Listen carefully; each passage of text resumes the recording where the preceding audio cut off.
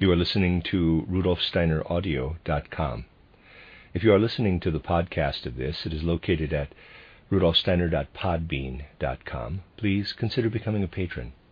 As well, there are two publishing houses, SteinerBooks.org in America and RudolfSteinerPress.com in England, who are the sole publishers of Steiner into English and have given me permission to do these recordings. Please consider patronizing them as well. You are listening to RudolfSteinerAudio.com. This is a reading of a cycle of lectures and seminars on world economics entitled Rethinking Economics by Rudolf Steiner. This is the third seminar given in Dornach on August 2nd, 1922. Comment. Again, the idea of acknowledgement is brought into the discussion and is again characterized by Rudolf Steiner as inappropriate for the science of economics. Rudolf Steiner. The idea of acknowledgement leads into the philosophy of economics, not really into the science of economics itself. Besides that, it must be our striving to find such points of view of the science of economics so that, because they are always changing themselves, they can be carried into all areas of economic life. You will hardly reach all the elements of economics with the idea of acknowledgement without very greatly expanding this concept. This you can always do with concepts. I will say, for example, what form would the idea that was developed yesterday take if we had to deal with the situation that a previously completely unknown Rembrandt was found somewhere in an attic? And what if it was a matter of appraising this Rembrandt's economic value, concerning which we are certainly able to speak? I don't mean how could we actually do this, but how does it relate to the idea of acknowledgement? Comment. The one advocating the idea of acknowledgement says it derives from the, in quotes, political element, such as from unearned market profits. Rudolf Steiner. When we have the possibility to bring about the reality of threefolding, then the concept of the, in quotes, political element, as you have developed it, will fall away. Because the political element is essentially contained in the rights sphere, it would then completely fall out of the economic sphere, and therefore one could not come to the point of bringing in an acknowledgement through some kind of political conduct. But the question remains, what then is the political element? It is really an entirely secondary concept that has been forcibly derived. For from the purely economic point of view, there is no reason to be political. In the example that you brought up about the business person who is counting on earning 200,000 marks while he pays his workers only 80,000, and who then takes in 500,000 because the business situation has improved. In a case like that, there is no necessity to bring in politics. Let us assume the following. With the greater earnings he acquired, provided the workers can make out all right with their 80,000 marks and are content with that, the business person can quite openly stand before them all and say, I counted on earning 200,000 marks, but I got 300,000 more instead. It was on this assumption that 200,000 would be earned that we founded this business. Now we have earned 300,000 more. For many reasons, I find it more proper for the whole of the economic organism within which we stand to found a school with this 300,000 marks rather than distribute it to you. Do you agree to that? There you have a format where the economic process has remained the same, but you have no need whatever to reckon with any sort of political factor. The political element is secondary in the history of the world. That is simply due to the fact that the primitive, perhaps highly unsympathetic, but entirely honest power relationships gradually took on the form of war between people. One cannot, however, say that war is the continuation of politics only with other means, but politics is modern war carried on at the intellectual level. For this war depends on deceiving the opponent, on bringing about situations that deceive one's opponent. Every flanking movement, all kinds of things that are not a direct or open attack, depend on deceiving the opponent. And a general will earn the more credit the more he succeeds in outwitting the enemy. Transferred to the intellectual level, that is politics. In politics you find exactly the same categories. When one speaks of politics, one would like to say it should be striven for to overcome politics in everything, even in politics. For basically, we have real politics only when all of what plays out in the political field does so in a rightful way, but then we would really have just a constitutional state. Question. About the example of the tailor. Rudolf Steiner. The error arises only because the earnings from a single suit of clothes are extremely small, and therefore it would also take a very long time before this little gain in the tailor's monetary balance is so evident that he could actually look upon it as a deficit. This situation comes about because through the division of labor, products are in fact made cheaper. If one works for a community influenced by the division of labor, then one's own products appear to be cheaper than when one is working by oneself. That is just what the actual cheapening effect of labor division consists of. If one does not use it at a certain stage, then one's self-made articles become more expensive. Now, of course, the gain from a single suit that the tailor makes for himself would not make much difference, whereas it would be noticeable if all tailors did it. With further division of labor, no one would ever make anything by himself, possibly only on a farm.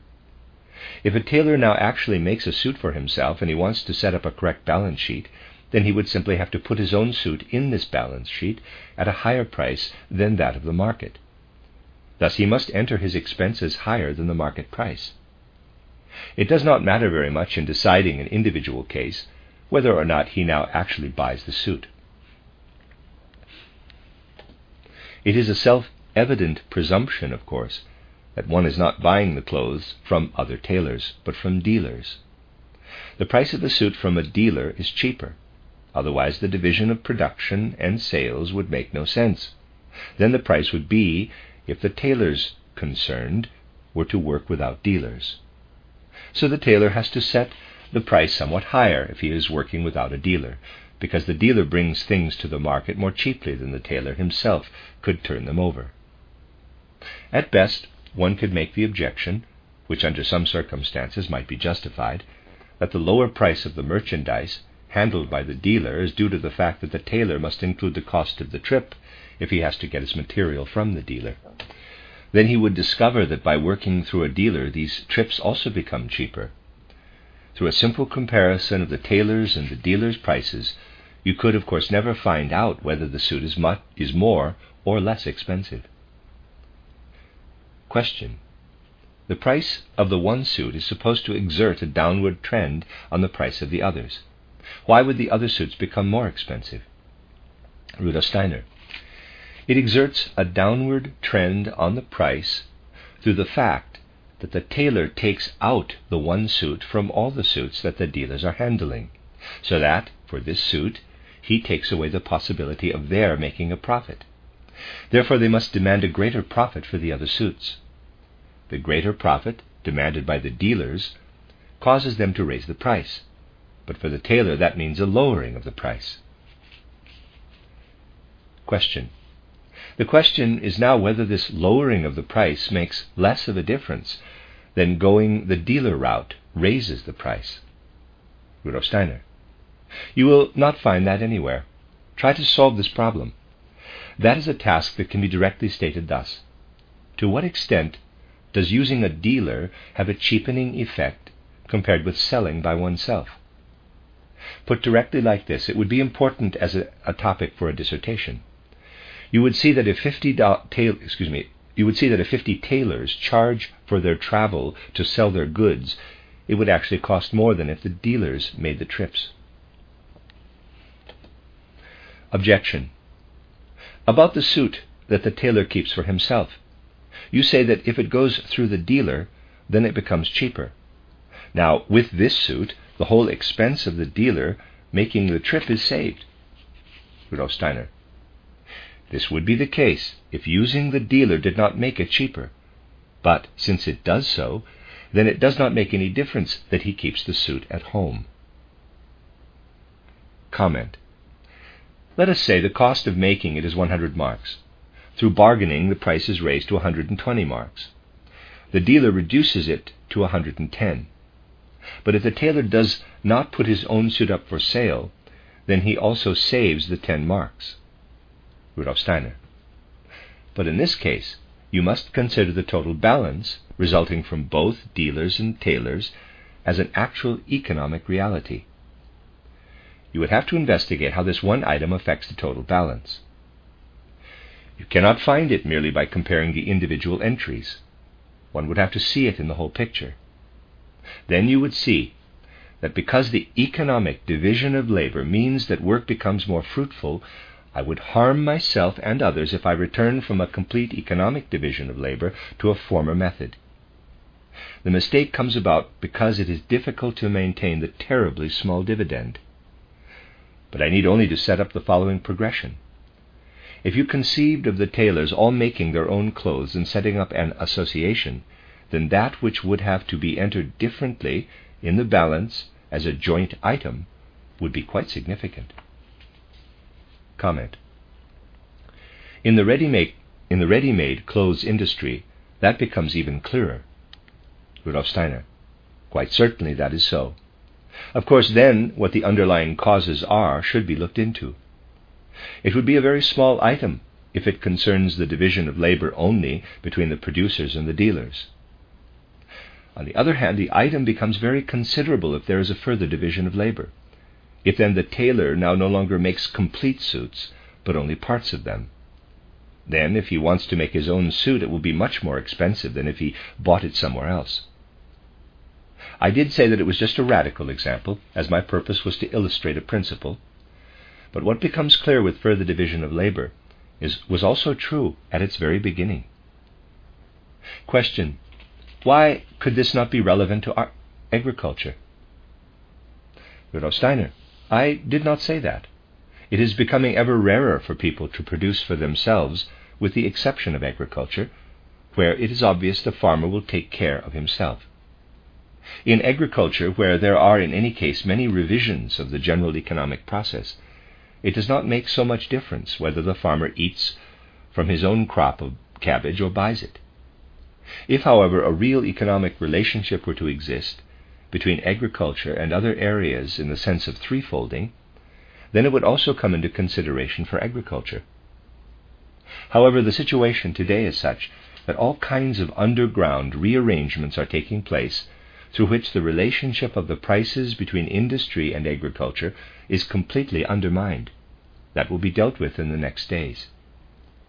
But if one were to investigate the total balance of an economic area in such a way as to balance out agriculture against industry, then it would become apparent that under present conditions, a substantial part of agriculture flows into industry simply in underground ways.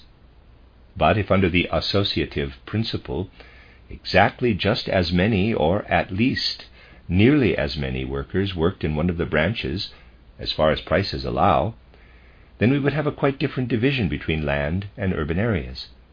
People underestimate what it would mean if the associative principle were adopted.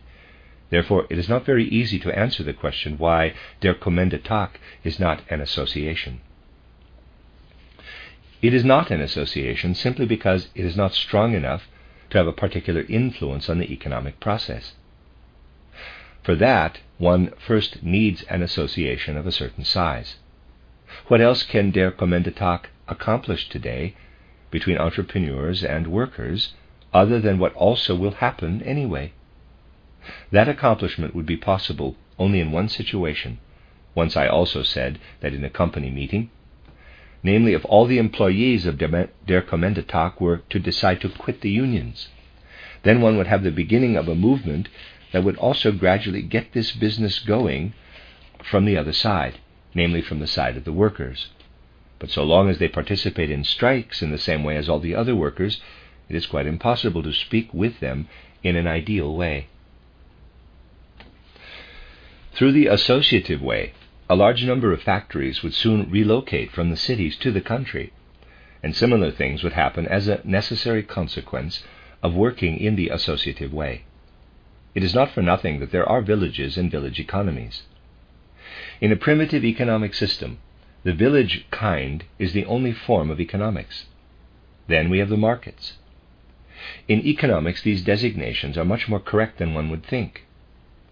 As long as the market is there, with the villages around it, it represents something less harmful economically, even if it operates under the law of supply and demand, than if it were part of an urban economy, unless there are scoundrels around, which is a personal matter.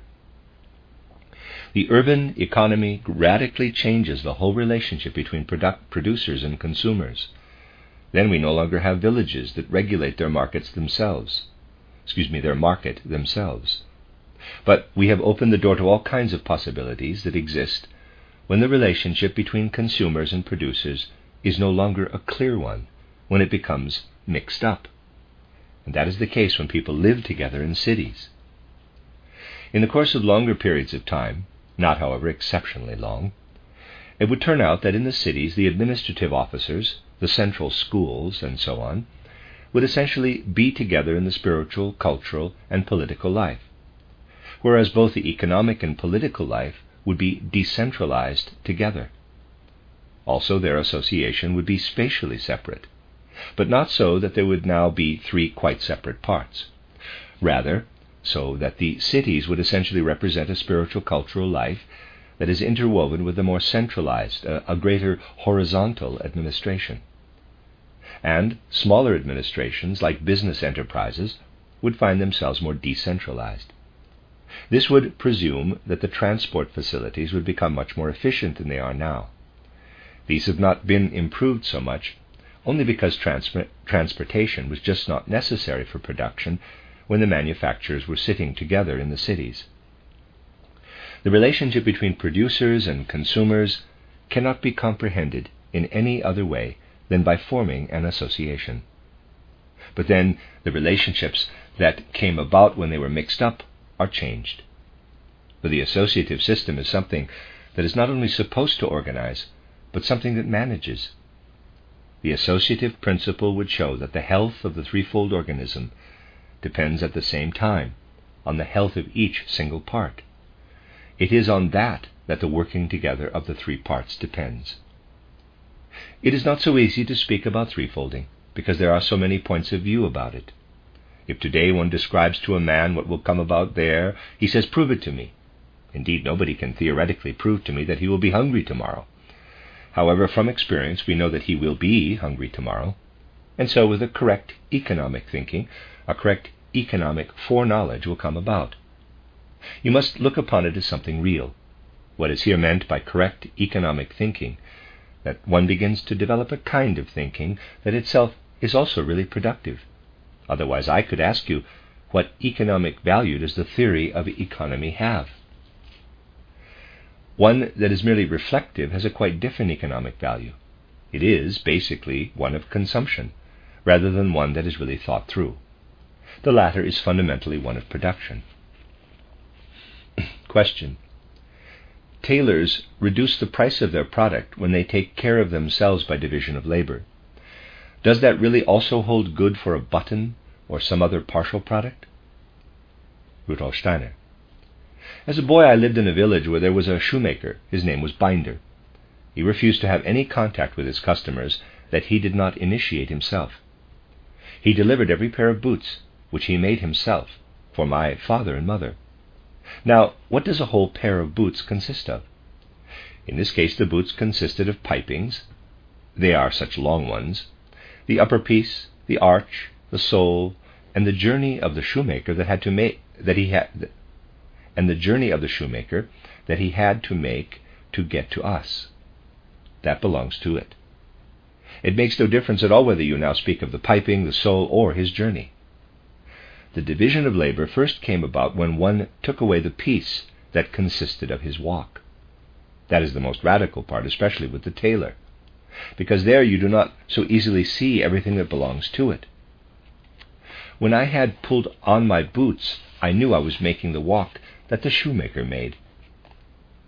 Question. Do I also reduce the price with a button that I myself make? Rudolf Steiner. In that case, you will possibly lose the most, because then you do not need it at all. Interjection.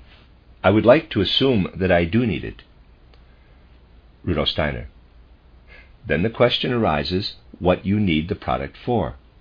When you so alter it, it can be a small or a great alteration, so that it has a real value, then perhaps you will not lose anything. Remark. I need it to be consumed, therefore to be used up. Rudolf Steiner. In agriculture, there are other corrections to be made. If the division of labor were carried out, then it would also work there. But you will hardly find it possible, when you hold back what has been produced with division of labor, to make it valuable in such a way so that it brings about a reduction in cost. A loaf of bread is still very close to agriculture, but just with this loaf of bread we had a really disastrous experience. With the best of intentions, it was before the war, we asked one of the members of our society to produce a healthy and otherwise good bread. This bread was then supplied only to our members and not given to others. This bread became so expensive that it simply became impossible. Comment. That was really a quality bread. Rudolf Steiner. If the price difference was due only to what was justified by the quality, then one could have put it right. But the price difference was considerably larger, caused only because in the general production a more extensive division of labor was used than in that of our member. In his operation the work was not divided among as many people as in that of the others, so that his production was considerably more expensive. Question. What about fashionable clothes? Rudolf Steiner. But there we are now in the realm of aesthetics, not of economics. I did not want to go into the question of whether it would not perhaps be a good thing if the division of labor were avoided in certain areas. I am even against carrying out the division of labor in every area, not for economic reasons, but for reasons of good taste. I even find it gruesome when the division of labor is carried out to the nth degree in human clothing, for example. But there we must say, of course we must advance an independent, spiritual, cultural life, which will naturally cost us something at first.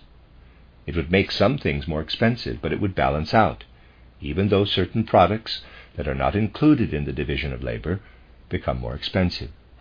But please, do not misinterpret this to mean that I want to be a fanatic. Question.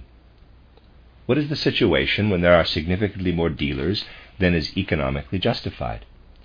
Rudolf Steiner. What I have said presupposes that there are just so many dealers as are economically justified.